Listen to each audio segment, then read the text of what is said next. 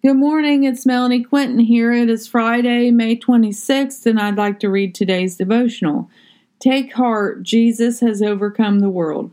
John 16:32 through 33.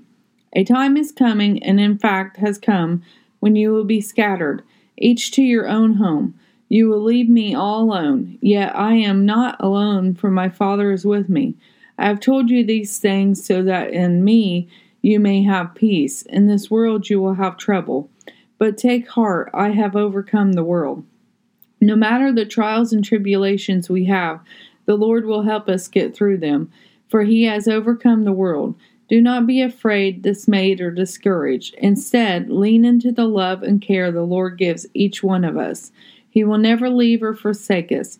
He is for us, no matter when we fall short of His glory. We are living in uncertain times. However, one thing we can be certain of, the love of Christ. He is the same yesterday, today, and tomorrow.